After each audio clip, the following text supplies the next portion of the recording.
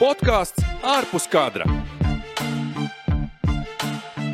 Esiet sveicināti. Mani sauc Almans Poigāns, un šis ir podkāsts ārpus kadra. Naktī uz 13. oktobrī sāksies jaunā Nacionālās hokeja līgas sezona, un ne tikai man, bet arī maniem abiem studijas viesiem, kad sākas NHL sezonas, sirsniņa iepuksts nedaudz straujāk, un pie mani šoreiz ciemos ir Latvijas hokeja eksperts, ne tikai Latvijas, bet arī vispasaules hokeja eksperts Ulvis Brožē, un arī cilvēks, kuram NHL hokejs ir gana tūs, kurš ir bijis uz NHL spēlēm un vērojis klātienē New York Rangers cīņas.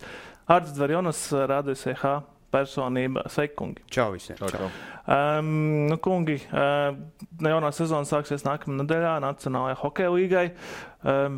Tāds banāls jautājums, protams, bet ar kādām sajūtām jūs to sagaidat? Varbūt no Latvijas sportistiem kaut kā neceļas roka, mēs varētu sagaidīt varbūt Stanley Kausa tuvošanos, bet pašiem, es zinu, kā tu laikam esi New York Rangers atbalstītājs.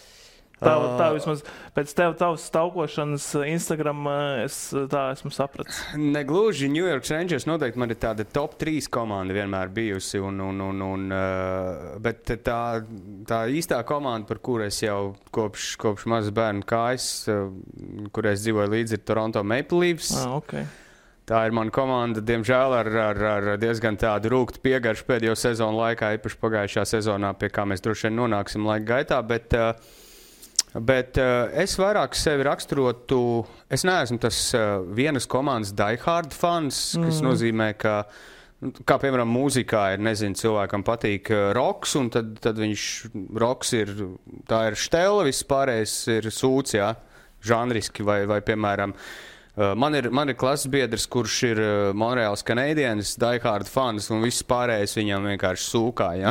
Atvainojos par franču valodu, bet es vairāk esmu, lai arī Toronto Maple Leafs ir tā komanda, kurai es pastiprināti sekoju līdzi un skatos faktiski visas spēles sezonas laikā, tad es esmu vairāk NHL fans, es esmu līgas fans, to es sapratu gadu gaitā, jo man patīk viss ap šo līgu, man patīk, kā tā ir iepakota.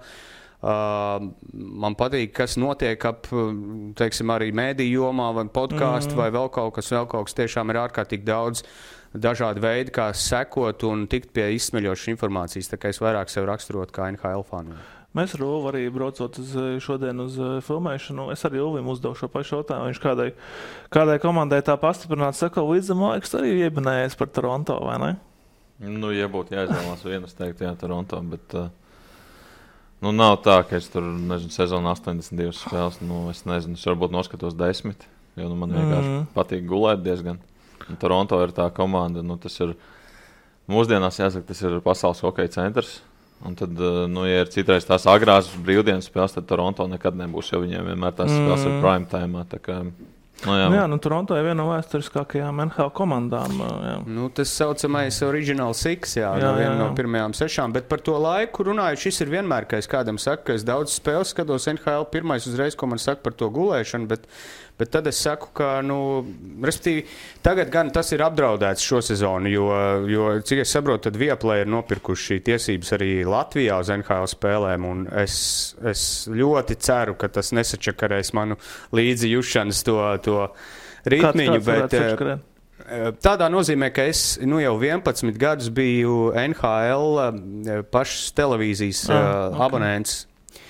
Es abonēju 11 gadus, un ko tas nozīmē? Tas nozīmē, ka tev ir visām spēlēm piekļuve, jebkurā tev vērtā laikā HD kvalitātē, un tiešraidē pa naktīm es spēles neskatījos. Es vienmēr guļu, no rīta tu piecelies, jo man ir pateicīgs, teiksim, tas dienas grafiks, man ir pārsvarā darbi pēcpusdienā un vakarā. Un man ir tās pāris stundas no rīta, kad es kaut vai gatavojoties ēterām, es varu tur fonā uzlikt, un tu vienkārši piecelies 8, man ir pietiekami, es varu neieskatīties sporta ziņās, Es zinu, ka ir cilvēki, kas pieceļas, un viņš nevar nenospoilot sev rezultātu. Es pieceļos, es to pašu spēli, kas tikko beidzās, varbūt 6, 7 pēc Latvijas laika no rīta, es viņu 9 ieslēdzu un skatos no sākta gala, un normālā sev vēlamā laikā noskatos spēles. Tad no sākuma līdz beigām tu noskaties. Pilnīgi visu tu vari skatīties, pilnīgi visas spēles tu vari skatīties vai no ar mainieku vai ciemiņu komentētājiem tā tālāk.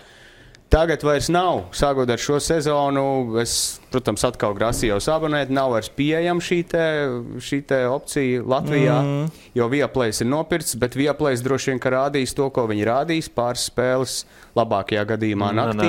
Viaplays arī viņi jau pagājušajā sezonā sāk rādīt, un viņi rāda 99% spēļu. Nopietni, jā? Jā, un viņiem arī ir tā kā it kā var uzspiest, ka var noskatīties arī ierakstā. Man gan negaida tā funkcija, es nezinu, kāpēc, un man nevar izstāstīt, bet... Jo es spriežu pēc tagad pre-season spēlēm, kas ir pirmssezonas spēles, tur viņi rāda, burtiski vienu labākajā, tā kā variantā naktī, bet droši vien tas tāpēc, ka tā ir pirmssezona. Pagājušajā sezonā bija tā, ka tu ieslēdz no rīta, tur 7 no rīta, tur tās rietumu krasta spēles. Jā, tur vēl iet vēl vaļā, jā.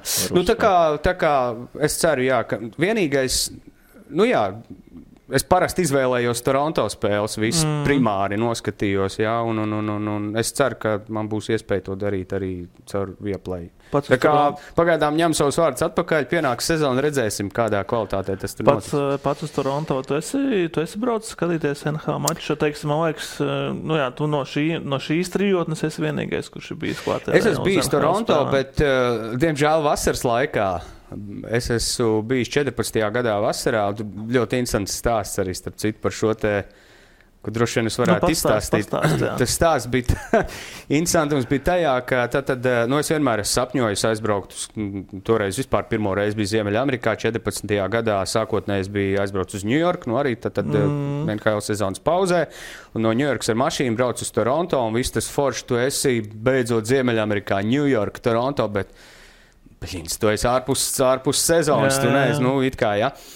Un tad es Ņujorkā aizgāju uz tas oficiālais, kas tas flagship veikals NHL lielais, kas uz 5. avēnijas, kur viss merču var nopirkt, un es kā beidzot, nopērku īsto tur, Ņujorkā nopērku īsto Toronto Maple Leafs steikrekli, es taču braukšu pēc 2 dienām uz Toronto.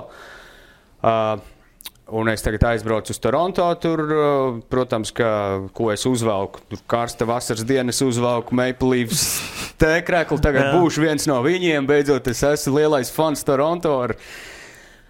Un es tā staigāju pa to pilsētu, un nevienu es neredzu ar Toronto Maple Leafs simboliku, nevienu cilvēku. Un tajā brīdī es kaut kā tā nebija atkods, tas jau, ko sarunbiedrs Ulvis minēja, ka tas ir lielākais hockey markets vai lielākais hokeja tirgus pasaulē, kur tas nozīmē, ka tur ir ļoti tāda radikāla attieksme. Ja komanda spēlē labi, tad visi viņus ceļ tur dieva vietā. Ja komanda spēlē slikti, vienkārši visi novēršas no tās komandas. Tā ir, jā.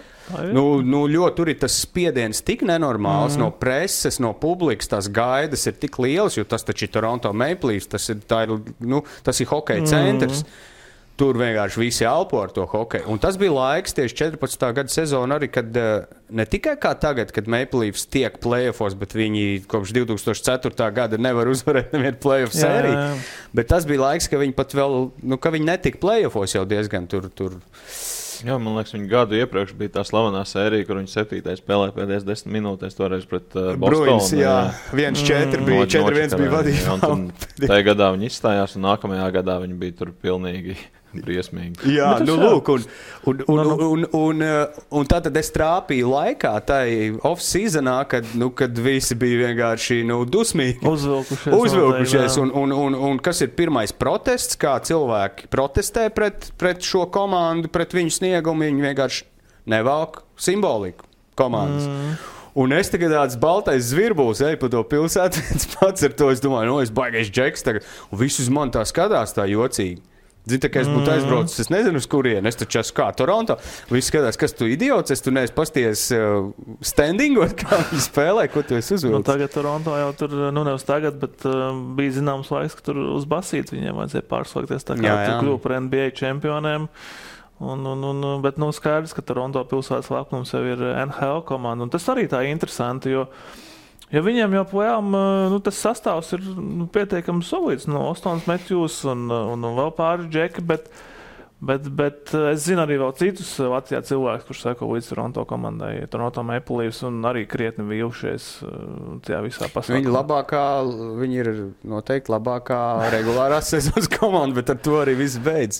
Bet es nezinu, varbūt Ulvim būs arī kaut kas, ko papildināt savus viedokļus. Man ļoti interesanti būtu dzirdēt viņu viedokli tieši par Toronto, bet man liekas, ka kaut kas tur ar to komplektāciju līdz galam nav. Tie uzvārti, tie talanti jau ir, un Mārners un Kasris tagad viņu to Haimenu pazaudēja. Tas aizgāja uz Edmontonu, kas īstenībā tāds labs, tāds melnā darba darītājs. Es viņu tāpat sauktu. Un redzēs, kā tas viss, pie kam tagad arī ir pamainīta tā vārdsargu taktika, ja viņi visu laiku tagad spēlēja, ar izteikti pirmo vārdsargu, kas bija Andersens. Andersens ir prom, un tagad viņi nomainīja, kas NHL kļūst arvien populārāk, ir šī te AB vārdsargu taktika, respektīvi, ka ir divi vārdsargi, kas dala uz pusēm spēles, un tagad ir Mrazeks ar to Campbell. Tā kā varbūt, ka tas kaut kā nospēlēs par labu, bet Matthews kā personība, kā viņam talants ir, bet viņš joprojām, lai arī jau cik 5 gadus ir spēlējis līgā, viņš joprojām ir tik ļoti nenobriedis, manuprāt, tādām svarīgām spēlēm un brīžiem, un tas ir, un viņš jau ir tas līderis, un tomēr viņš ir tas, kam ir tā kā jāvalk to komandu, jā, kaut kā. Vajadzētu, tādā nozīmē, kaut vai viens ir ar sniegumu, bet otrs ir ar to pārliecību, kas viņā vēl nav tikko pienāk playoff laiks, tu pilnīgi to redzi. Man tāds kāda analītiskā nostāja arī. Man liekas, ir tas pirmkārt tā lūzera psiholoģija. Un tu zini, ka Toronto, ja pienāks play-off, viņi vienmēr izgāzīsies. Un tas ir tā kā mēram, man šķiet, mēs pavasarī runājam, Rodrigo Abels diezgan precīzi salīdzināja. Toronto Maple Leafs ir tas pats, kas Anglijas futbola izlase. Tāda slavenākā komanda, visi gaida un pienāk, un ir tāds čiks. Matthews, man šķiet, viņam ir droši vien unikālākais tas stāsts NHL vēsturē, kā pačakarēt sev kapteiņu uzšuvu un nedabūt toreiz, ka viņš vasarā bija tas skandāls, kad viņš apsardzēja, viņš tā kā gāja pa ielu pēc ballēšanās un novilka savu bikses un parādīja pliku pēcpusi, un tāpēc viņš to noslēpa no komandas, un tur sākās kaut kāda tiesas sprava par to, ka viņš ir atkailinājies, un tad viņi iedeva uzšuvi Tavaresam. Un, ja tev ir, teorētiski tev ir tie 4 lielie uzbrucēji, 3 no viņiem ir 10+ miljonu līgumu, viņiem ir jāvelk, jo tas pārējais sastāvs nav tik dziļš kā tur Tampa Bayai, kur tur 3., 4. maiņa var izšķirt spēles likteni, un Toronto ir šīs te pirmās 2 maiņas, principā 4 spēlētāji, ja tur vienam neaiziet spēle, tad ir čiks. Tāda lūzera psiholoģija. Es neticu, ka tur kaut kas izdosies. Tas milzīgais spiediens tieši to lūzera psiholoģiju vēl pastiprina, tas milzīgais konkrētās tagad kaut kāds centrs, tas no preses, no visiem, un tāpēc ir ļoti bieži labi spēlētāji, kurus karjeras laikā aizmainus, turiem viņi nevar uzspēlēt, un, teiksim, jo tur ir tās starmešu gaismas tik spožas, un tad, kad tev aizmaina uz kādu mazāku to hokeja tirgu komandu, viņi pēkšņi atraisās un uzspēlēt. Uzplaukstā, bet par to spiedienu no malas, tas ir laikam interesantākais stāsts, ja mēs te taisam Toronto Maple Leafs podcastu, kā pagaidām izskatās. Tas interesantākais toreiz bija, kad Fils Kesels spēlēja Toronto, viņš bija komandas līderis, un viņš katru sezonu meta vārdus tikai apkārt. Viņam tas klavieru spēlētājs, viņš bija labs, tikai tās klavieres neviens nespēja viņam atnest. Un viņu aizmainīja toreiz uz Pitsburgu, un tad it kā iznāca ārā stāsts, ka viņam tur pie mājas bija hotdogu bodīte, un viņš tāds apaļīgs spēlētājs, un viņš tur katru dienu esot gājis pirkt hotdogus, un tam žurnālistam to izstāstīja tas hotdogu pārdevējs. Un tad viņš nonāca Pitsburgā, tur viņš izcīnīja Stanley kausu uzreiz pēc tam, un tad viņš savu Stanley kausu, kā cilvēki no Stanley kausu kaut ko ēda ārā parasti, viņš ēda hotdogus. Tā kā viņš arī tur uz ballītēm gāja hotdogu kostīmā, un tā kā viņš to diezgan labi apspēlēja. Tā kā, Toronto ir nenormāli grūti, un nav brīnums, ka viņiem nekas neizdodas. Galā kāda Kanādas komanda pēdējais izcīnīja Stanley kausu. 93. gadā. Kāds vārds viņš ir pagājis?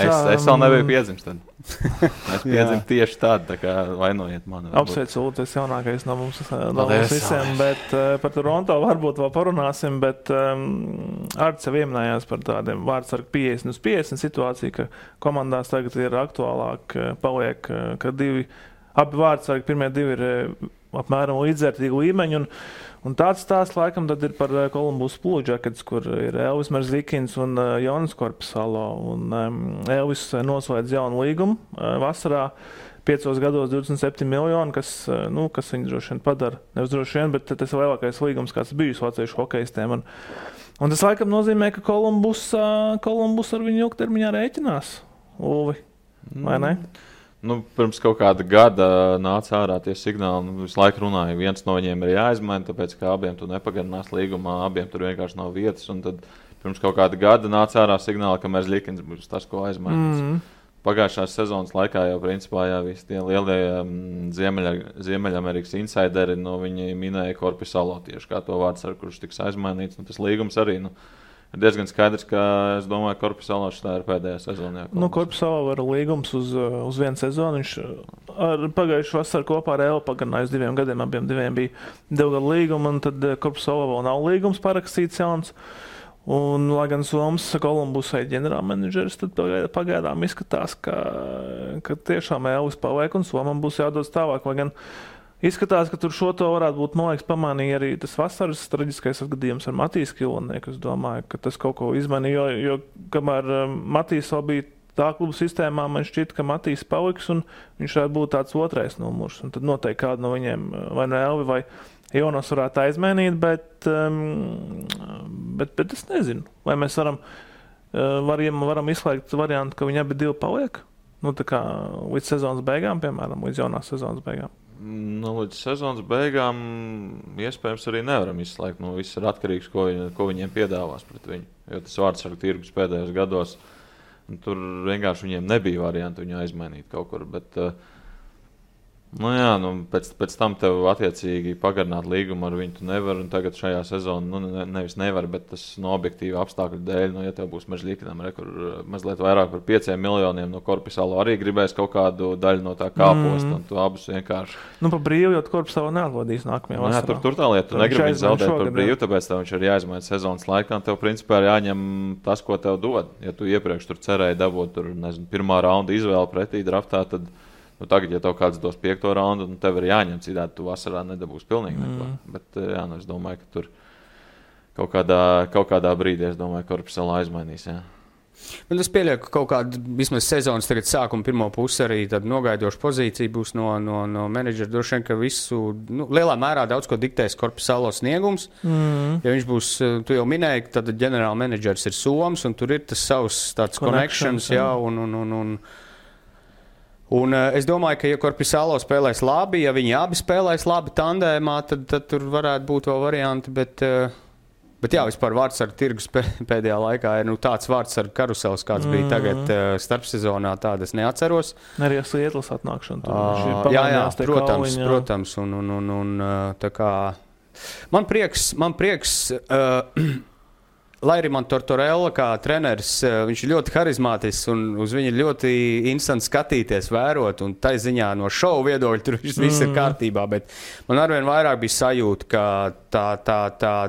tas mikroklimats komandā nav īsti veselīgs, viņš paliek arvien tāds saspringtāks, un tieši dēļ šī vadības stila Tortorellas, un es kaut kādā mērā pat priecājos no tāda Elvija viedokļa, no viņa pozīcijām raugoties, ka Tortorella ir prom, jo man šķiet, ka tas varētu nākt par labu tīri mikroklimatam. Jā, viņš bija tāds bišķiņ diktators, man liekas. Jā. Viņš ļoti tāds stingrs un ļoti. Tortorella ir tāds... kā saka, pāris gadu treneris. Ilgi viņu 2 sezonas pacietīs. Kolumbusā viņš bija, kad 4-5. Viņš bija ilgāk, 4-5. Bet vienkārši tas ir tas pats stāsts, kas salīdzinām ar Latvijas izlasi. Arī Hārlijs ir diezgan tāds līdzīgs pēc personības tīpa. Kamēr ir labi rezultāti, pirmos 2 gadus viņu pacietīs, un tad viņš vienkārši sāks vienā brīdī besīt. Elvim viņš gan patika, tāpēc, ka Elvim vispār, man liekas, patīk tādi tiešie cilvēki, kas saka, ir nevis aiz muguras kaut kur runā, bet Tortorellas tas stils atkal tā komanda ir būvēta no aizsardzības. Atceramies, viņš, kad nonāca Vankūverā toreiz, tad viņš lika bloķēt metienus pat Sedīniem, kas vispār nekad nav noticis. Tagad ir viens no bijušajiem palīgiem. Brets Lārsens. Jā, un tad, kad viņu apstiprināja par treneru, Kolumbus fani tur, lai neteiktu vairāk, nebija baigi priecīgi par šito gājienu. Kāpēc tā vispār? Es nezinu, viņam laikam nav tāda pati labākā slava. Plus, Viņam tā pieredze arī nav tik liela. Par galvenām, man liekas, viņam būs pirmā pieredze kā galvenajam. Jā. Nu, nezinu, redzēsim, bet no tās komandas man šeit vispār nav tāda objektīva pamata neko tādu īpašu šo sezonu gaidīt. Nu, viņiem ir Patriks Laine. Jācer, ka Laine kaut ko samestīs. Atnācis. Tur teorētiski kaut kas, man liekas, tas varētu būt tāds, tieši runāt par Kolumbusu, tas varētu būt tāds, man liekas, 50-50 par to Stanley Kausa izcīņu, vai tu domā, ka nē, ka totāli nebūs? Es atļaušos būt galīgs pesimists un pateikt, ka viņi būs pēdējā vietā divīzijā. Viņiem arī, liekas, ka viņiem bija diezgan spēcīga metropolitāna divīzija. Viņiem ir spēcīga divīzija, viņiem centru kā nebija, tā nav. Viņiem tagad treniņu nometnē pirmajā maiņā par centru slidoja šogad draftēts 18-gadīgais čalis. Protams, viņš jau tur var būt talants. Viņš, protams, pirmā kārta. Viņš ar 7. numuru, man liekas, bija izvēlēts. Jā, bet tas vienalga, tas ir pirmais rauns, jā, bet vienalga, cik komandām šobrīd ir tāda situācija, ka tev ir jāliek pilnīgs rūkīs. Un cik ir tādi talanti, kas ir gatavi spēlēt pirmajā maiņā uzreiz. McDavids un Crosbys droši vien pēdējos 20 gados visu. Es droši vien, ka nebūtu, varbūt, ka tik skeptisks kā Uls attiecībā uz sniegumu, ka pēdējā vieta, bet es prognozēšu, ka Stanley Kauss nebūs šogad Kolumbusai. Droši vien, jā. Es neteiktu arī, ka būtu tik pesimistisks. Es varbūt būšu lielāks reālists. Es domāju, ka pēdējie viņi, tā divīzija viņiem ir diezgan jaudīga, bet pēdējie viņi arī varētu nebūt. Un es domāju, Patriks Laine, viņš bija ēna, kad viņš nonāca Kolumbusā, totāli neko tur nevarēja iemest. Un, ja Laina atvērsies un metīs tur sametīs 3 savus, to standartiņu, kas bija Winnipegā, 30-40 gols, un ja Elvis būs Vezinas trofejas kandidāts, un tādu mērķi viņš izvirza izcīnīt Vezinas trofeju, kad noslēdz līgumu jauno. Un es domāju, ka tur varētu būt tāds, vismaz kaut kāda cīņa par vietu Stanley Kausā. Es tev atļaušos iebilst, tāpēc, ka pirmkārt, kāpēc Laina vispār grib Winnipegā jau nebija tā, ka viņi ieraudzīja, kur ir Dubuā, ko mēs varam dabūt no Kolumbusa. Laina pats negribēja tur atrasties. Laina negribēja tur atrasties, un īsti neviens negribēja, lai viņš tur atrodas, jo Laina ir šis te vārtu guvējs, tikai atšķirībā no Ovečkina, piemēram. Viņš aizsardzībā vispār neko nevar parādīt. Tu viņu nekādā veidā nenosauks par to saucamo two-way player. Viņš ir tīrs vārtu guvējs, un ja viņš kā pagājušajā gadā nebija arī tik slikti, bet ja viņam nekrīt iekšā, no viņa jēgas nav. Un tāds vairākums spēlētājs, jā, viņš iemetīs sezonā 20 rīkus, bet tas ir viss pienesums, ko viņš dod. Un Elvis un Vezina, tas laikam sapņos radītos, ka kāds no Latvijas spēlētājiem vispār izcīna kādu šo lielo trofeju, bet parasti, Vezinai parasti tas pirmais rādītājs ir izcīnītās uzvaras sezonā. Jo to balvu, ja par tām... Tagad atkal nāca savu pesimistu. Nē, par MVP un tām balvām balso mediji, bet par Vezinu balso GM. Un vienmēr, cik gadus pēc kāds ir tā vārdsargs, kuram ir vairāk uzvaras, viņš savās tam arī. Tad tur Kolumbusa bišķi... tur nav variantu. Jau pilnveido sastāvs, jā. Bet kas ir interesanti, man arī likās, ka interesanti, ka viņam iedod tādu līgumu Elvim, diezgan brangu. Sanāk vidēji sezonā virs 5 miljoniem, un pirmā sezona jau tīri pēc statistikas viņam bija labāka nekā otrā. Un tad daudziem bija jautājums, kā ja Elvis nav tā kā pārmaksāts. Es domāju, ka viņam šis ir tāds gājiens no komandas puses, ka viņam uztic tīri nākotnē, un es būtu, ģenerāla menedžera vietā, kaut vai abstrahējoties no tā, ka Elvis ir latvietis, ja es būtu neitrāls, un skatoties uz viņu to sniegumu, uz viņu kā personību, uz to, kā viņš deg laukumā, uz visu šo, tas viss ir. Jo ir jau ļoti daudz komponents. Viens ir sniegums reālais vārtos, un jebkuram spēlētājiem sniegums kā tāds. Otrs ir daudz visādas vēl personības komponents, kas ir ļoti svarīgas komandā, kas ir pievilcīgas. Un Elvija tā personība starošai ziņā, viņam ir tāds pozitīvs vibes, viņš dod enerģiju, es domāju, apkārt komandas biedriem, un tas ir viens no tādiem lielajiem, tātad viena no tām sadaļām, kādēļ Elvis tika parakstīts, par tādu līgumu, es domāju. Man pašam šķiet, ka tā Elvija personība ir tāda vairāk piemērota tādam lielākam tirgum. Es domāju, ka tādā ziņā tas nav tāda mārketinga ziņā. Varbūt, tas vēl būs tikai kaut kad. teiksim, Ņujorkā, ja viņš spēlētu, nu, viņš ir, teiksim, atraktīvs un Elvis in the house, vai ne? Vai Elvis Toronto, iedomājies? Jā, man liekas, es negribētu Elvis Toronto, tāpēc, ka... Droši vien apēst viņu. Jā, tur tā lieta, tur šos te cilvēkus, kas tā kā izceļās, Jā. nu, ja komandai neies, tad tu būsi pirmais, ko iedzīs zemē. Kolumbus ir tāda pateicīga, nu, komandai neiet, bet viņi tāpat ir priecīgi, nu, tā ir Kolumbus, un tas ir pats, ja Toronto ir pats lielākais markets, Kolumbus ir pats mazākais markets, kas ir NHL. Nu jā, un arī, pazīstot Elvu, viņš ir tāds ļoti emocionāls. Un, jo viņam tagad bija tās pirmās spēles NHL, ka viņam bija 10 zaudējumi pēc kārtas, viņam vispār negāja, viņš bija emocionāli galīgākajā bedrē.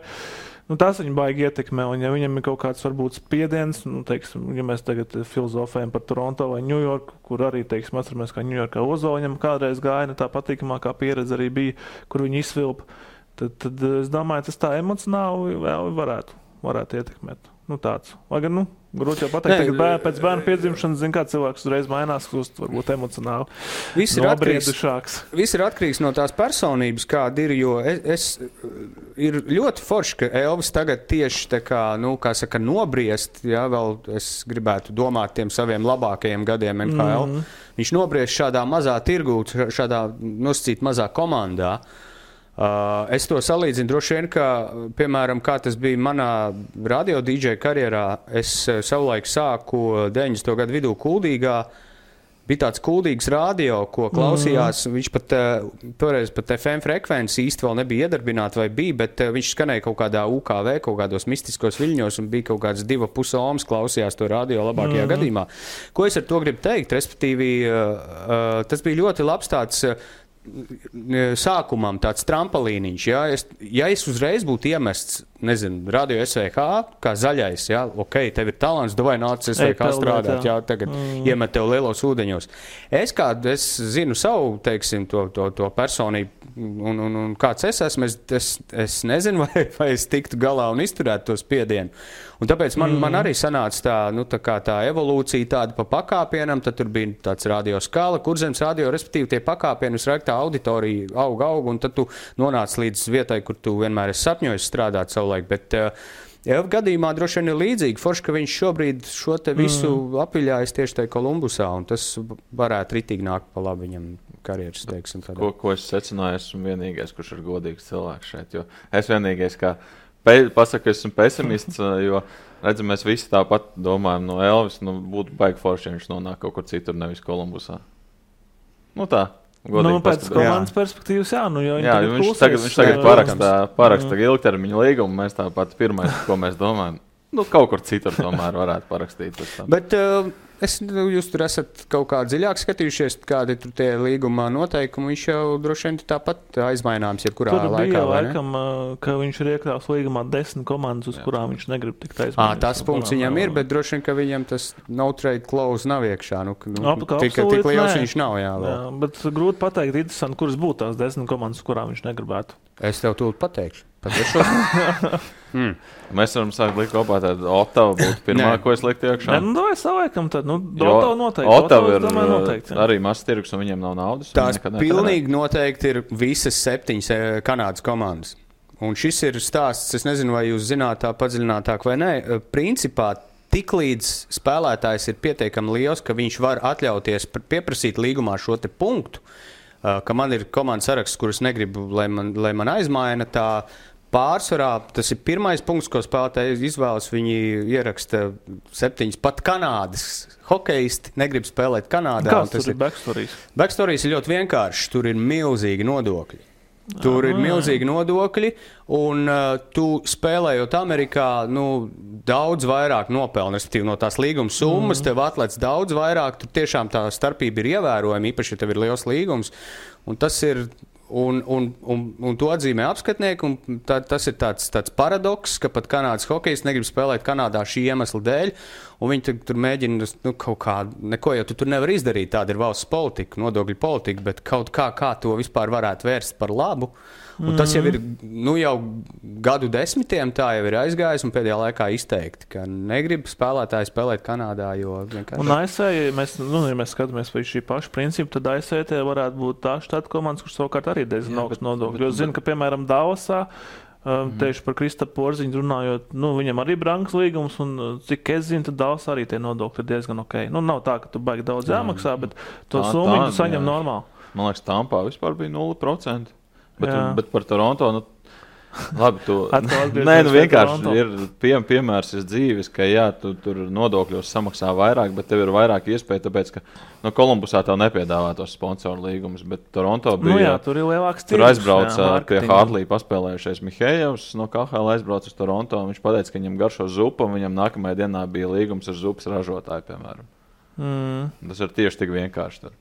Tur atkal varbūt to naudu viņi mēģināt citādākā veidā dabūt. Ja tu tieši tā kā arī jūs minējāt, ja tu esi prasmīgs kaut kādu piāriņu ap sevi var ātrāk uztaisīt. Droši vien, jo tur kā daudz spēlētāji ir teikuši arī, tu, piemēram, Arizonā zaudēsi 3 spēles pēc kārtas, tu kā spēlētājs izies uz lielāko shopping centru, neviens pat uz tevi neskatīsies, ap pirkstu nerādīs. Tu 2 spēles Toronto zaudēji pēc kārtas, tur jau ir traģēdija. Visi tev tur jau nomētās ar āboliem, ja tu izlīdīs no mājas. Kas tur vēl varētu būt sarakstiņā, ja mēs vēl 7 Kanādas komandas, noteikti vēl kaut kas ir no ASV, tad varētu būt tāpat Arizona. Kas vienkārši Arizona, kas atrodas pēdējās vietās. Tas, man liekas, ir diezgan elementārs process tā pa lielām. Ja tu gribi kaut ko izcīnīt, tu izsvītros tur šokās komandas un viss. Tur tagad Arizona, Anaheima pārbūves procesā, kas vēl? Pagaid, Ņūdžersī varbūt arī varētu būt. Arī tāda. Man liekas, ka Karolinai priekšā grūti laiki ir. Nē. Domā, nē? Nē. Viņi tur, man liekas, ka starpzonā 10 spēlētājs zaudēja. Kaut ko es tādu dzirdēju, kad nebija pārāk optimistisks noskaņots galvenais treneris. Šo viņi tur zaudēja, jā, bet Incenti būs kā Andersens tur tagad, jā. Būs no lielā spiediena prom. Kā tas tagad, jo viņš jau Anaheimā savulaik ļoti labi spēlēja. Parunājam par tādu vēsturiskā komandu nedaudz, laikam vēsturiskākā, kur spēlē Latvijas, tā ir Pittsburghs Penguins, kas izcīnījis vairāk Stanley Kausus un Teodors Bļugers, starp citu arī jauns līgums kabatā 4,4 miljoni 2 gados, ja nemaldos. Un laikam labākā sezona viņam bija iepriekšējā, Ulvi, kādos šķiet. Viņam bija 43 spēlēs 7+15. 7 vārtu un 15 rezultātus piespēlēts, bet viņš savu liekas tā ļoti labi tajā komandā ir iekļāvies. Jā, bet mazliet tas rūkums bija tas, ka sezonas to pirmo daļu viņš tomēr spēlēja tur augstāk sastāvā, arī traumas bija un tā tālāk, un tad atnāca Kārters un viņš tāpat nonāca atpakaļ tajā 4. maiņā. Tas, protams, ka tev kā 4. maiņas centram iedod 2,2 miljonus, un tas nav maz. Bet, tas arī diezgan, man liekas, tā skaidri parāda, ka tev vienmēr kaut ko tāpat atradīs, ko ielikt priekšā. Un tu esi tajā 4. maiņā, tu esi ļoti labs aizsardzībā, bet tā ir 4. maiņa.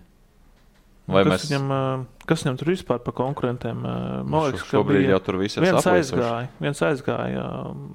Tagad uz ātru nevar atcerēties, kā viņu sauc, bet viens, man liekas, bija projām. Viņam kas arī bija ierastā tā māņa, bija Bļugers, Astons Rīss un Tanevs. Tanevu paņēma. Sievu paņēma, jā. To es gribēju pieminēt. Tagad Malkins pirmos 2 mēnešus vismaz nespēlēs, Krosbijam arī trauma, arī nespēlēs kādu laiciņu, bet tāpat tais pārbaudas spēlēs, Bļugers nav augstāk par 3. māņu, pat ar visu to, ka izkrīt šitie 2. Bet tā būs interesanti, paskatīties, ko Pitsburga sezonas sākumā rāda, jo viņiem parasti ir tās daudzās traumas, bet viņi kaut kā tur streipuļodam, bet tāpat tiek tajā play-offā. Diezgan vecs komanda, liekas, viņi ir, vai ne? Viņi ir diezgan veci, jā. Jā, tas vidējais. Tur jau tas bija tas iemesls, kāpēc arī viņiem nomainījās relatīvi nesen menedžeri, tātad 2 tagad ir Brians Burks un Hekstols. Un tas iemesls jau bija, tāpēc, ka iepriekšējais menedžers, kāpēc man pēkšņi izskita no galvas, Rutherfords. Jā, Rutherfords, leģendārais. Viņam bija tas uzskats, ka viss tā komanda ir izsmēlusi savu, tīri no šī te arī vecumā viedokļa skatoties, ka ir jāatjaunina sastāvs, jātais pārbūvē, īpašnieki nebija iztart mierā, viņi uzskatīja, ka vēl no šī paša sastāva var izžmiegt kaut ko, un tāpēc arī notika šī te menedžera maiņa. Un tā viņi tā kā plika pa nātrēm bišķi tur tagad ņemās, bet es neticu vārdsargu līnijai, vispār necik. Pittsburghas vārdsargu līnijai viņa nav, tur tas Džarijs un Desmits laikam, joprojām ir.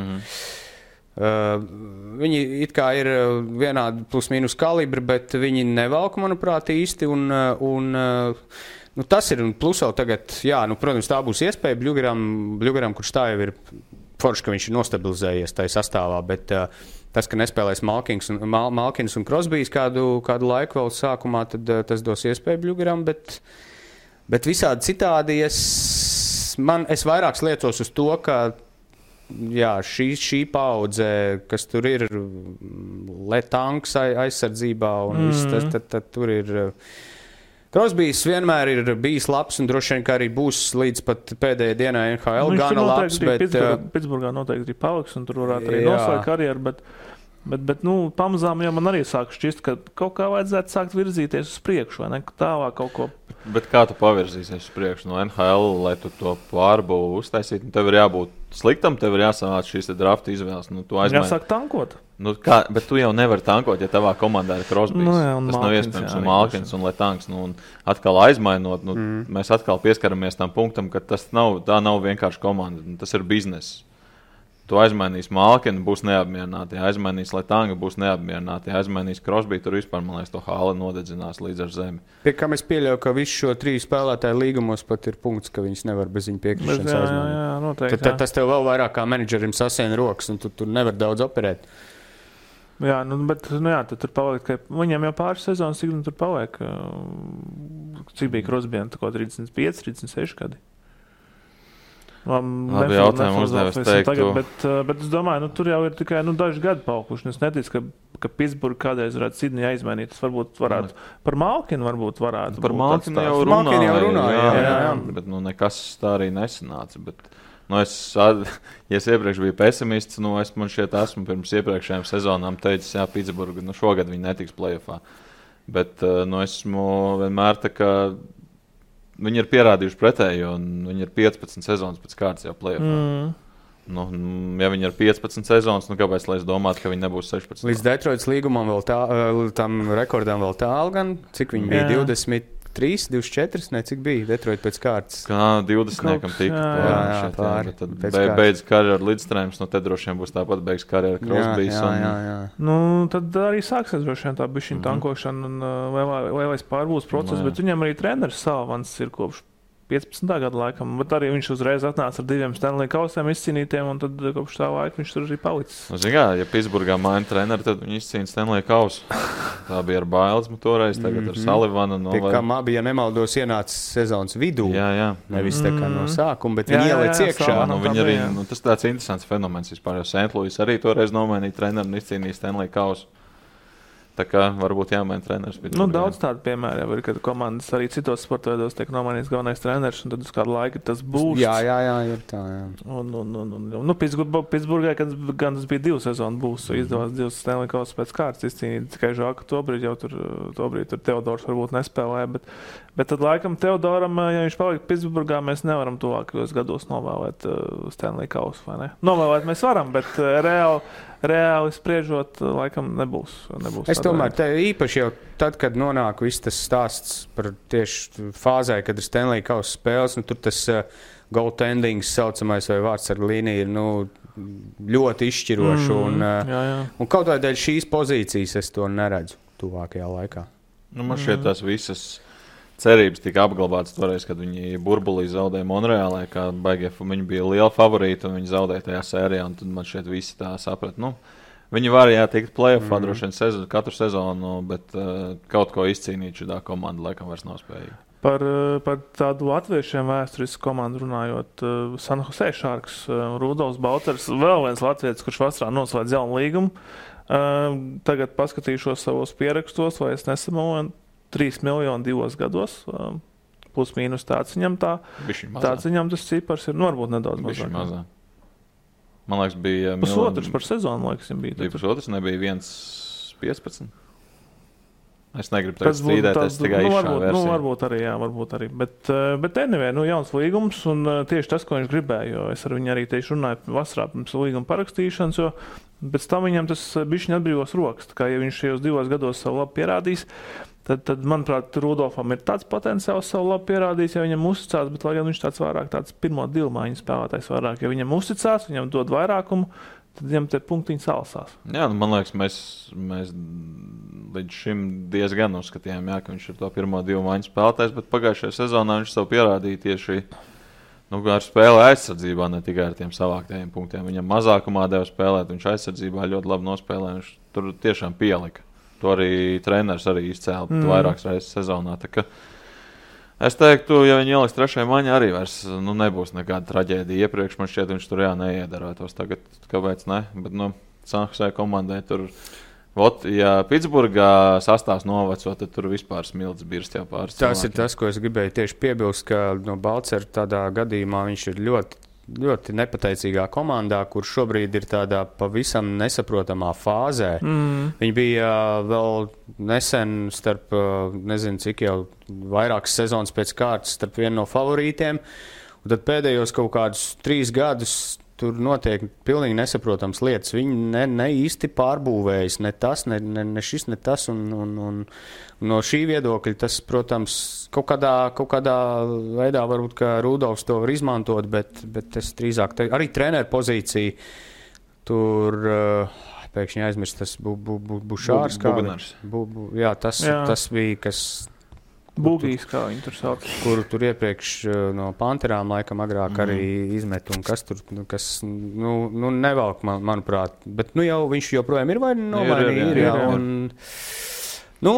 Tā kā, jā, es pat būtu vēl skeptiskāks par to kā komandu nekā par Pitsburgu, jā. Bet arī interesanti, kas... Bet Almantam bija taisnība. Viņš viņu virs 3 miljoniem. Jā, yes. Tu uzvarēji šajā duelī, tu nopelnīji vienu no Kinderolu. Paldies, tad nākamā reizē, kad tu nāc pie manis, tad lai Kinderolu būtu uz galda. Bet arī interesanti, kas notiek arī pašu San Jose iekšienē, jo tas Evanders Keins tāds ļoti interesants personāžs. Viņam šobrīd nav pārāk viegli laiki, šķīries laikam no sievas, bet viņam arī ar azartspēlēm vismaz iepriekš patika aizrauties. Es negribu neko tādu, tas izklausīsies nepareizi, bet man liekas, ka viņam nepareizā līga ir. Jo šitie skandāli kaut kā vairāk pieder citām līgām. NFL parasti nav tāda spēlētāja, ko reāli publiski iznāca taču vasaras laikā, kad ir spēlētāji komandā, kur ir pateikuši, ja viņš šeit spēlēs nākamā sezonu, tad mainiet mani prom, jo es viņu vairs nevaru izturēt. Jā, un tu sev arī pārāk pozitīvi to komandu nevar ietekmēt. Lai gan es pareizi sapratu, es tā neiedziļinājos, bet tur tā garām ejot, viss tas skandāls tagad vasarā, kas bija, bet tas oficiālais, tas NHL statements, tā teikt, tas paziņojums bija, ka tomēr nav atrasts tur pierādījumi. Nebija pierādījumi, ka viņš lika likmes, bet tā pašā dienā sākās nākamā izmeklēšana. Vardarbība mājās. Bet tas varbūt, ka vairāk ir, tas ir... Tas būtu interesanti papētīt, jo NHL jau vispār kā organizācijas šai ziņā gan ir tāda, viņi to reputāciju tā baigi mēģina sargāt vispār jau gadu desmitiem un mēģina visur ar baltām rociņām tikt cauri, lai atšķirībā no citām līgām, no tā paša NBA vai kur, kaut vai runājot par narkotiku kaut kādiem skandāliem, kas NBA, tur par zāli vēl kaut ko visu laiku uzvirmo, normāli. NHL mēs neko tādu dzirdējuši, nekad neesam. Nevar būt, ka tur neviens es esmu par šo domājis, kā tas ir, kā viņi spēj to paturēt iekšienē, teiksim, jo, tas tā interesanti, jā. Jā, bet ja tas būtu, varbūt nebūtu viens no San Jose līderiem, jo Evanders Keins bija pagājušā sezonas rezultatīvākais San Jose komandas spēlētājs, Ja varbūt viņš tāds nebūtu, tad mēs varbūt šobrīd par tādu gadījumu nerunātu. Un droši vien San Jose, kā klubs pats droši vien īsti negrib aizmainīt savu rezultātīvāko spēlētāju, kurš viņiem tur viņi grib aizmainīt. Tā taču nebūtu pirmā reize, kad Keinu tā diezgan brutāli izmet no komandas, jo, kad viņš bija Winnipegā, viņam taču toreiz, kamēr viņš iegāja dušā, tikmēr komandas biedri iemet dušā arī viņa drēbes, tā kā viņš tur palika tāds, pliks un nabaks. Tāds gribētu spēlētājs katrā komandā. Jā, ar viņu tur iet diezgan grūti. Man liekas, arī Buffalo viņam nekalājas baigi viegli. Tur arī bija kaut kāds skandāls, bet tagad īsti neatceros, kas tur bija, bet man liekas, tur arī bija kaut kāda rievēšanās. Secinājums izdariet paši, kā saka. Bet labi, tad laikam Evanders Keins drīz mainīs klubu, bet acīm redzam, tas nenotiks ar Rudolfu Balceru. Nevienam jau viņš nav vajadzīgs. Kurai tādai, nezinu, spēcīgai vai nespēcīgai komandai viņš ir vajadzīgs? Kāpēc tev ir vajadzīgs, tev ir kolektīvs, un tagad tu iemet iekšā tur granātu?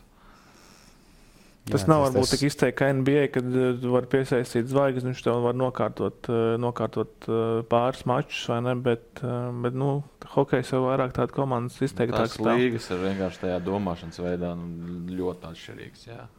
Tas ir NHL ir komandu spēle, tad NBA ir spēlētāji diktē noteikums. Tas, kuru komanda izcīnīs titulu nākamajā sezonā, to jau izlēma pa lielam spēlētāju. Tur izdomā, ja mēs ejam uz šito komandu, tad aiziet. Bet tas tevs piesautais aspekts arī daudz nospēlē. Tas, kā, piemēram, salīdzinot ar basketbolu, ka tiešām tā ir vairāk komandas spēle. Ja basketbolā 1 vai 2 cilvēki nosaka tonu un vēl komandu, tad, ko tas nozīmē? Tas nozīmē, ka tu NBA esi vairāk gatavs paciest spurainas personības, ja viņš tiešām vēl komandu, bet viņš ir arī sūtbrālis ārpus spēles, tu to norī.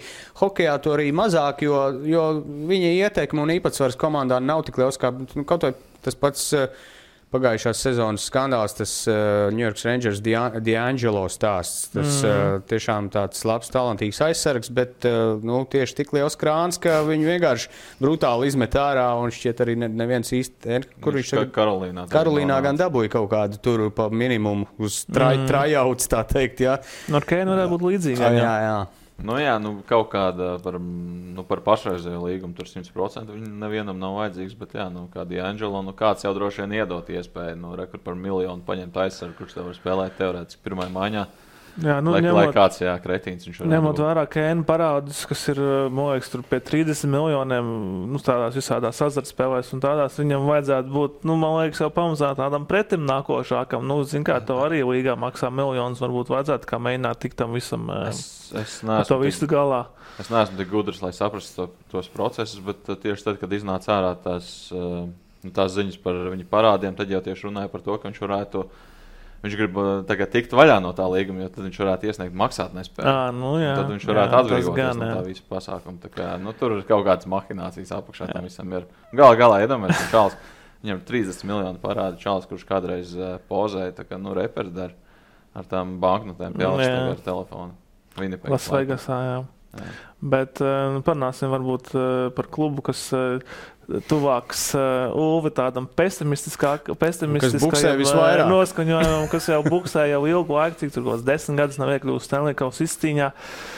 Buffalo Sabres un Zemgus Girgensons, kurš pagājušā sezonā nespēlēja vispār traumas dēļ, bet tagad izstāsta, ka viss kārtībā uzspēlēja arī Latvijas izlasē. Varbūt, ko mēs varam no Zemgus gaidīt, droši vien līdzīgas lomas, kādas viņš jau ir spēlējis iepriekš, vai ne? Droši vien, jā, viņš tās klavierītes turpinās pienest, un ar Zemgu jau tādā ziņā viņš ir stabils un uzticams un viss kārtībā, bet atkal, ja mēs runājam par komandu, vai tev ir paveicies vai nav paveicies ar komandu, tad šis ir visspilgtākais bēdu stāsts, un tas jau vairs nav smieklīgi. Cevišķi tagad viss tas Aikela skandāls, un vispār tā komandas tas funktieris, viss vadības funktieris, jo es arī vienā no tādu insider podkāstiem, ko es tā kā nezināju, sapratu vienu lietu, kas tad ir izrādās Buffalo Sabres tāda viena ļoti liela problēma, ko paši īpašnieki negrib atzīt. Īpašniekam Buffalo pieder, ja nemaldos, arī amerikāņu futbola komanda. Un viņam ir kaut kāds savs skatījums, savs redzējums uz komandas struktūru, runājot par hierarhiju iekšējo, un izrādās, ka Buffalo, ja piemēram visās citās profesionālajās sporta komandās, ne tikai NHL, bet teiksim NFL vai tur NBL vai tā tālāk, visās ir kaut kāda noteikta tā struktūra, sākot no skautiem līdz kādi tur ir tie personāži, kādi ir tie amati, līdz pat ģenerāla menedžerim un kā tā piramīda stāv un kā tā komanda līdz ar to var veiksmīgi funkcionēt. Tad Buffalo īpašnieks ir izdomājis, ka vairākas pozīcijas no šīs piramīdas viņam nav vajadzīgas, viņas iztrūkst, viņas nav komandā. Tur ir, šai te struktūrā ir ļoti daudz caurumu, un tas ir iemesls, un tas ir tas, kas laika gaitā ir parādās, izgaismojis komandas sniegumā, un tas viss tagad atspēlējas negatīvā veidā, un pie kam īpašnieks joprojām paliek stūrgalvīgs, uzskatot, ka, lai vispārējie iet Nu, viņam piķis, zin kā. Nu, Jā. Viņš var diktēt noteikums. Un tā komanda straglo, un tur visu laiku ir ņemšanās, un arvien vairāk drāmu ap to visu, un es pat nezinu, kur tas viss novedīs, kamēr īpašnieks nemainīsies. Nu, jā, galvenais, tu pieminēji piķis. Nu, viņš, kad ienāca, tad viņam tā brutāli pārtulkojot, viņam bija tas teksts, nu, piķis nav problēma. Viņš teica, viņš bija pats bērnībā Buffalo fans, tāpēc viņš nopirka Sabres, Bills, viņš nopirka NFL. Nu, viņš teica, nu, es ieguldīšu šajā komandā visu, nu, viņam tur naftas biznesa piederas, ieguldīšu tik, cik vajadzēs. Nu, pagāja 10 gadi, un, jā, nu, ja citām komandām ir piramīda, tad viņiem ir, es nezinu, Pizas tornis, tikai tas tornis ir tur arī sabrucis. 10 gadu un 10 gadu bez play-off. Nu, tur viss, es nezinu. Viss ir slikti. Es nevaru pateikt nevienu. Vienīgais labais, kas ir, jā, ka viņi ir atgriežušies pie vecajām formām. Tas ir. Tur vēl par formām tieši runājot. Arizona, drausmas. Nē, pirmkārt labas, bet par Buffalo vēl. Jā, kad viņi uz brīdi vispār bija bez vārdsargiem, tas vispār man šķiet kaut kāds fantastisks moments, ko es droši vien tikai Rīgas Dinamo biju redzējis, ka komandai reāli kaut kāds, nezinu, tur 48 stundas, leģit nebija NHL vārdsargi, tad viņi parakstīja Rekuru Andersonu, kuram ir 41 gads laikam. Viņi savu pirmo numuru Bostonas zaudēja, viņi parakstīja Āronu Delu. Un tad, nu kā jau parasti tur jaunpienācējiem paziņo numuru, un Āronam Delam bija iedots 30. numurs, kas bija Buffalo, es domāju, jāsaka, leģendai Ryanam Milleram. Un tad tur sacēla tāda haju, ka jā, nu tagad viņš ir 80 no tomēr spēlēs. Bet tas, ka tu iedomājies, viņam jau iedot 30 no numuru, un tas arī parāda to, kāda ir tā Buffalo. Kas tur iekšienē notiek, jā. Tur arī bija, taču kādreiz arī tas, ka, nu, ir tās veterānu spēles viņiem. Atbrauc kluba leģendas, un tur vairākiem spēlētājiem bija nepareizi uzvārdi, tagad burtu kārtība. Mēs esam pieraduši tur latvieši, nezinu, tur Šilovam NHL debijas spēlē bija nepareizs uzvārds. Bet ja tev kluba leģenda atbrauc uz spēli, un tev kaut kāds Ķīnas ražojums tur stāv priekšā, tad Buffalo.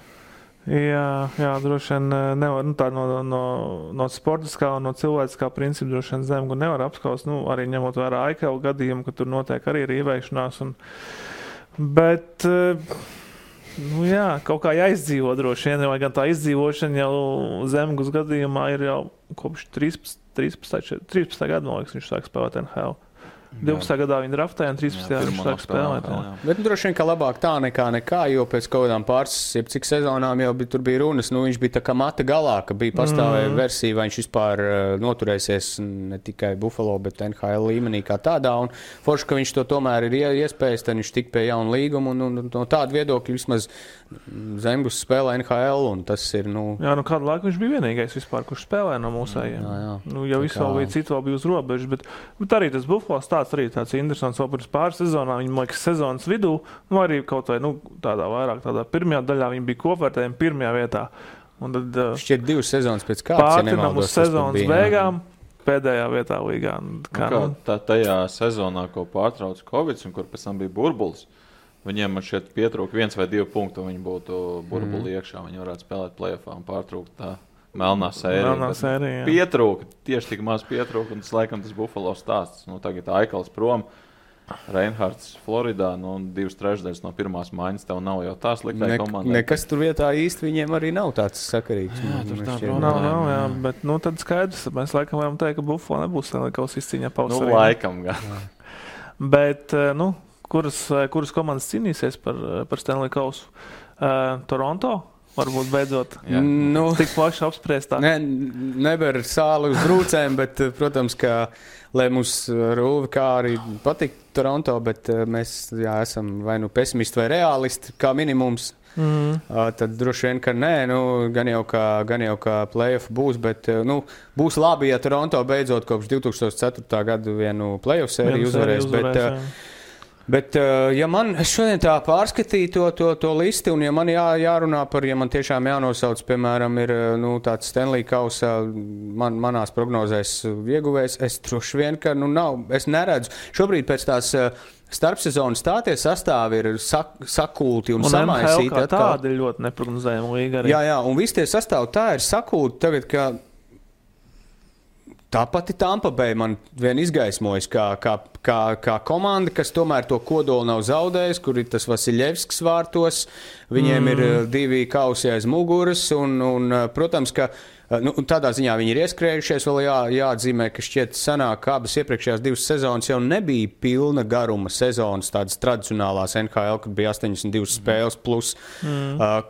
Ko tas nozīmē? Tas nozīmē, ka šī komanda ir bijušas mazāk spēles tajās iepriekšējās 2 sezonās, un viņi ir tā kā relatīvi svaigāki, viņi respektīvi vēl varētu arī 3. paņemt pēc kārtas, kas ļoti sen nav bijis. Un, ja tas tā notiks, tad jau mēs varēsim droši vien par dinastiju runāt, jo parasti tiek uzskatīts, ja komanda 2 gadus pēc kārtas paņem, tas ir ok. Ja 3 gadus, tad to jau var saukt par dinastiju, kad tas bija Islanders vai Oilers laikos 80.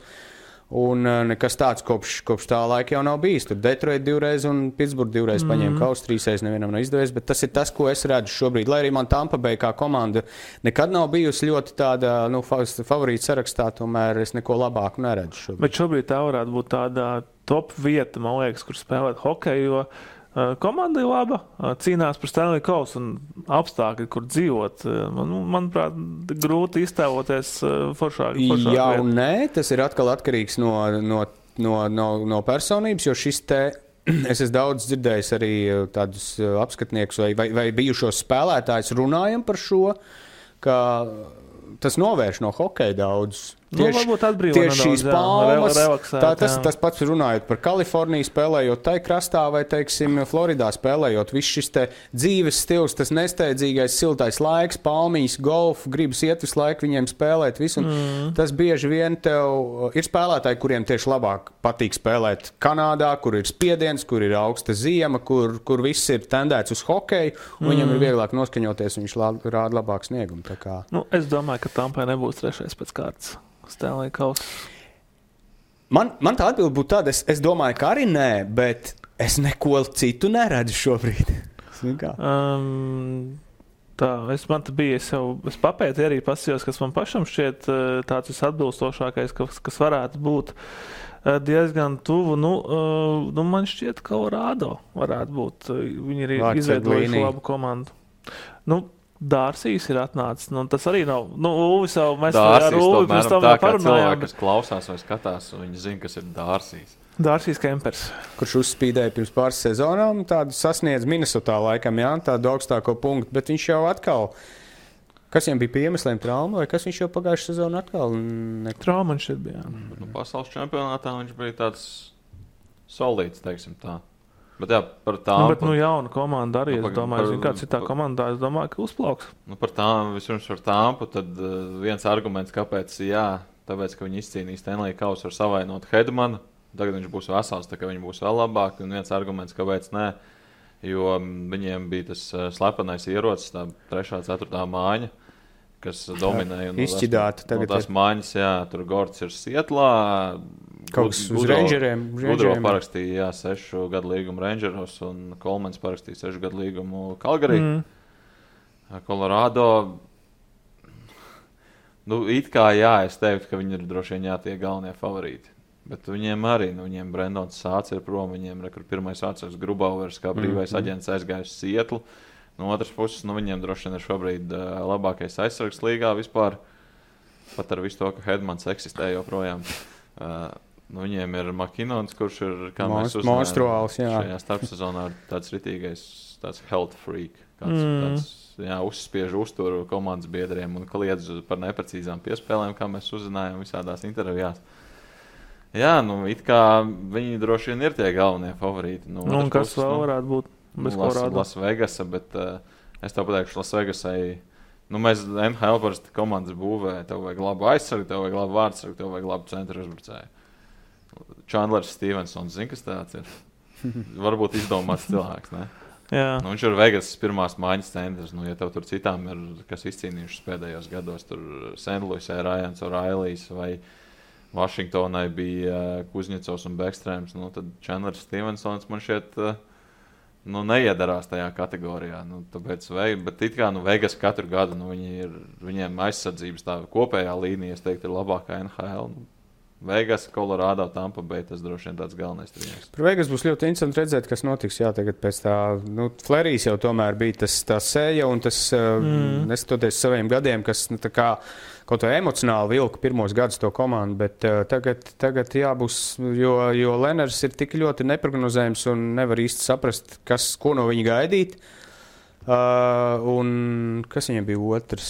Tagad nav neesmu. Jā, lūk, Vegasā, ja godīgi, es tā īsti neredzu pagaidām līdz galam to potenciālu par Colorado. Jā, viņi pagājuši gadu vispār, viņi līdz vienam brīdim gāja kā traktors kas tā bija pa sērija, kur viņi bija vadībā, kur viņi uzvarēja pirmo spēli, vienkārši St. Louis uzvarēja, ja tur kaut kāds 7-1 vai kas bija tur. Colorado? Jā, pirmajā kārtā. Ko viņi tur? Kuri visi jau sāk runāt, ka viņi tā spēlē, ka vienkārši Stanley Kausu var atcelt šogad un jau dot Stanley Kausu Colorado tur bez variantiem, un tad viņi hops vienkārši izlidoja ārā. Ja? Tā kā viņi ir tā saucamā fun to watch komanda, ja? īpaši viss tur tā pirmā maiņa ar Raikkonenu un kas tur bija viņiem, tas Landeskogs un kas tur vēl, ja? Un McKinnons, bet tas fun to watch, tas uzreiz tam play-offam īsti, man liekas, kaut kā bišķi rīvējis, tas nesiet kopā. Viņi ir arī diezgan tāda pretīga komanda. Viņi nav tie, kas tur ar baltām rociņām mēģina visu izdarīt. Tas pats Landeskogs, arī savā laikā viņš bija jaunākais vispār kapteinis NHL vēsturē. Ja gribēs, viņš tev iedos pa žokli. Pārbaudas spēlē, viņš to jau vienā izdarīja. Tur vienam man šeit kaut ko ar iedeva pa sevi. Tā kā, es ātri uzmetīšu vēl, zin kā... McKinnons arī, viņš arī ir, reāli, nevis gribās sākumā teikt, nevis tāds meistarīgs vai ātrs, bet tieši spēcīgs hokejists. Tie laiki, kad tur Crosbys, viņi nāk no vienas pilsētas, ka Crosbys viņu tur izģēra, bet tai pirmajā savstarpējā spēlē tie laiki ir aiz muguras. Es domāju, ka Colorado beidzot būtu pienācis laiks tiešām, kā jau nobredušai komandai, tikt vismaz Stanley Kausa finālā un cīnīties par trofeju. Jā, bet tas ir ļoti sarežģīti. Bet tas tādā ziņā to sezonu tiešām gaidām padara ļoti interesanti, jo nav tur, nezinu, kā bija citus gadus, kaut kādi 3-4, tik izteikti favorīti, ka tur bija Washington, kas tur, tāpat Tampa Bay jau daudz gadus, un tad tu zini, ka tur Pittsburgh vai kas tur vēl. Tagad šīs divas, Tampa Bay un Colorado, tā kā palien ārā no vis tā bar, bet uz pārējo sarakstu paskatoties, tu vispār nevar saprast, ko gaidīt. Un tas jau ir forši no otras puses. Par to pārējo sarakstu runājot, šī būs pirmā reize, kad NHL spēlēs 32 komandas un pienāca vasarā Seattle's Kraken, kas mani nedaudz pārsteidza paplašināšanās draftā, iztika bez lielu tādu lielu zvaigžņu piesaistīšanas, jo bija jau pieejami, taču Vladimirs Tarasenko, piemēram, tas pats Fleury bija pieejams, Corey's Price bija pieejams. Kas arī interesanti, ko mēs varētu no viņiem, no Seattles sagaidīt? Kā jums šķiet? Ar Seattle, es domāju, ka daudz, protams, vēl paralēlus, un tas pirmais jautājums ir, vai viņiem izdosies tas pats, kas pirms pāris gadiem izdevās Vegasai. Es domāju, ka točinā, jo Vegasā vienkārši labāk spēlētāji bija. Tā atbilde ir, man arī tā atbilde ir, ka nē, un tāds ir arī tāds kopējais noskaņojums, ka nē, jo pirmkārt, šis spiediens, ko Vegas ir radījusi, tātad automātiski, kas pārcēs, kā Vegas pirmajā sezonā finālā, un tās ir gaidas, tās ir ekspektācijas, tas ir liels spiediens uz šo komandu, kas nāk par sliktu, es domāju. Sastāvs tevs pieminētais, lai gan kopēji sastāv dziļums, sastāvs kā tāds nav slikts, sastāvs draftā novākts tika labs, to, ko daudz gaidīja pēc tam, ka tiks kaut kas darīts ar šo sastāvu, ka tiks veikti kaut kādi darījumi, kaut kādu spilgtāku vai centru uzbrucēju piesaistē vai kas, jo šķiet viņiem arī nav tāds legit centru uzbrucējs joprojām. Viņiem ir ļoti dziļa un laba centra tā uzbrukuma līnija ar tiešām tādiem vidusmēra labiem vārdiem, bet nav neviena tāda izteikta līdera, kas varētu vilkt šo komandu, teiksim, tai sarakstā. Viņiem ir relatīvi laba aizsardzības līnija, tai pašā laikā arī tur tas vecums un viss Giordano, kas tu īsti nesaprot, kā tur. Vienīgais, kas viņiem ir tiešām starta pozīcijās ļoti laba lieta, kā tas bija Vegasā ar Fleury, kas ir Grubauers kā stabils numur 1 vārdsargs šobrīd. Viss tas excitements ap komandu ir liels, kas ir laba lieta, jo Sietlā tā kā NHL hokejs nav bijis, un tur vispār tāds pagrimums, cik es saprotu, kopš Supersonics aizgāja tur ar tām profesionālajām komandām. Nu, lūk, jauna arēna, viss. Man personīgi patīk logo, patīk Suzuki logo, patīk tās formas, krāsas, viss tur tas stāsts ap komandu ir foršs. Un baumāja arī par Zemgus, ka tur varētu arī aizdoties. Un tagad tā domā, jo tu redzot, kas tagad noteikti Buffo, nu varbūt tas nebūtu bijis tas sliktākais variants. Jā. Nu, lūk, bet tāds klusums pēc tā expansion draft un līdz ar to es teiktu, ka es pat grūti jau kaut ko sagaidīt, bet es teiktu, ka viņi balansēs uz Stanley kausa robežas, bet ne augstāk. Tu domā tāpat, Ulvi? Plus mīnus, jā. Nu, tā es varu pievienoties īstenībā, gandrīz visam sacītājiem. Nu, lai neteikt, ka visam. Jāatstāja tā vieta progresam, bet viņiem pietrūkst, viņiem ir ļoti labi tādi 2., 3., 4. maiņas spēlētāji, bet nav tās zvaigznes. Un tas, ko tu pieminēji, labi, es droši vien arī Tarasenko neņemu tajā draftā, jo šobrīd viņš spēlē ar vienu roku un uzbrucējs ar vienu roku, nav baigi vērtīgais. Bet tā būs tāda, es tā domāju, tāda aizsardzības komanda, pret kuru būs vienkārši grūti spēlēt. Un viņi ar to mēģinās izspiest. Nu, redzam, kur Islanders 2 sezonas pēc kāds bija pusfinālā. Nu, tā arī jau bez izteiktiem līderiem. Tāda tīra aizsardzības komanda, šeit arī varbūt viņiem tas izdosies. Tikai vienīgā starpība Islanderiem ir labāks treneris. Es tāpēc nezinu, kāda neesmu iedzinājis tā Hextall, kas viņiem treneris Sietlai, kāda ir viņa tā filozofija, kāda hokeja parasti Filadelfijā tas bija. Uzbrukuma aizsardzības hokejs vairāk. Viņa filozofija bija zaudējuma. Jā, tas bija, kāda viņa filozofija? Ja viņa filozofija ir aizsardzības hokejs, kā tas ir tai pašā Islanderos, Ņujorkā, tad droši vien, ka tad varbūt, visticamāk tas ir tas, uz ko viņi varētu, tā kā tāda komanda izteikti, tāda komandas spēle noteikti tāda balstīšanos uz. Tas sastāvs nav tur bezcerīgi slikts. Viņam vienkārši pietrūkst tie 2-3 spēlētāji, no kuriem tu vari gaidīt, viņš šodien iemetīs. Tur labi, Everly, viņš nav slikts spēlētājs. Viņš vienkārši vairs nav tas, kurš varētu to pavilkt to deķi uz savu pusi. Man tā šķiet. Jā. Bet tā komanda, viņi balansēs tur. Bet uz tās robežas starp, drīzāk pie sliekšņa, Nacionālās hokeja līgas sliekšņa ir, it kā plus mīnus 4 latvieši, kuri izskatās, ka šo sezonu spēlēs Amerikas hokeja līgā. Tas ir Traumaks, es atvainojos, man telefons krīt no klēpja ārā. Traumaks, vārdsargs Šilovs un Mitens un aizsargs Kristiāns Rubīns. Egla arī ir. Un vēl Egla. Kā jums šķiet, kurš no viņiem šo sezonu jau varētu pataustīt to NHL gaišo Rubīns droši vien? Rubīns jau tika iespēlēts pat 2. maiņā, ka vienā no pārbaudas spēlēm laikam mēģināts tikt, teiksim tā. Jo tas parametri jau viņiem arī baigi. Es, protams, par Eglu ļoti turīkšs, jo Egli ir manas klases biedrenes dēls. Okay. Tā kā. Bet vienkārši, lai papildinātu no šiem 5 NHL līguma ir tikai 2. Rubīnam un Šilovam. Tagad teorētiski, piemēram, tas pats Traumaks, viņš spēlē Bostonā, bet viņam ir AHL līgums, un teorētiski, ja kāda cita komanda viņā saskata potenciāli, tur kaut vai, Sietlu pieņemsim. Viņi var ar viņu parakstīt līgumu sezonas laikā no Bostonas. Jo viņš nepiedara Bruins, viņš ir tā kā AHL spēlētājs. Bet ja man būtu jāprognozē, es teiktu, Rubīns šo sezonu tiks pie pāris spēlēm, Šilovs vēl nē.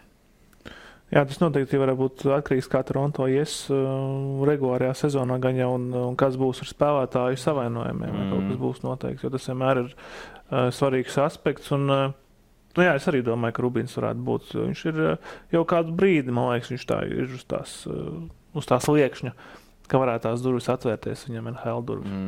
Tas interesantākais jau ir tas, ka savā laikā, kad vēl Kails Dubas bija asistents GM, tur vēl nezināja, vai viņi paaugstinās, un bija Marks Hunters, 2 tādi galvenie kandidāti, un Hunters bija tas pasludinātais skautošanas guru, un tad viņš visu laiku mēģināja draftēt augumā tādus lielus aizsargus, kur varētu, un viņi, man liekas, kaut 3-4 nodraftēja, neviens tajā komandā vairs nav. Atnāca Dubas, parakstīja ar brīvo aģentu Rubīnu, un viņš tagad tur balansēs robežas. Viņš droši vien ir kaut kāds, es teiktu, tajā sistēmā šobrīd 8. aizsargs. Tā kā pie apstākļu sakritības ir iespējas. Klau, Pavēl, mēs podkāstu sākām ar runāšanu par Toronto Maple Leafs. Mēs esam arī noslēguši ar Toronto Maple Leafs, bet paldies, kungi, ka atradāt laiku atnākt pie manis, un Arti bija forši ar tevi parunāties. Tiešām NHL eksperts, un ja mums būs NHL tēma kādā brīdī, tad es ļoti priecāšos, jo beidzot es esmu sajūtis, ka es esmu kopā ar cilvēkiem, kas arī kož drēbi, jo tā ir tāda viena problēma, jo tādi puskoku lēcēji un teiksim, sekotāji līdzi jau ir daudz, kas parasti aprobežojas ar pašmāju spēlētājiem un ar tām komandām, kur pašmāju spēlētāji spēlē, neko apkārt vairāk citu nezinot īsti. Un es priecājos vienmēr satikt. Latvijā nav daudz cilvēku, kas zina padziļināt par NHL, un ir forši būt. Mūsu studija Maiga vienmēr laipni lūgts, un gaidam NHL sezonas sākumu. Tad jau būs atkal par ko parunāt tieši tā, lai viņi mazliet ieskrienas, un tad jau droši vien, jā. Paldies, ka uzaicināt. Paldies, vīri. Podcasts ārpus kadra.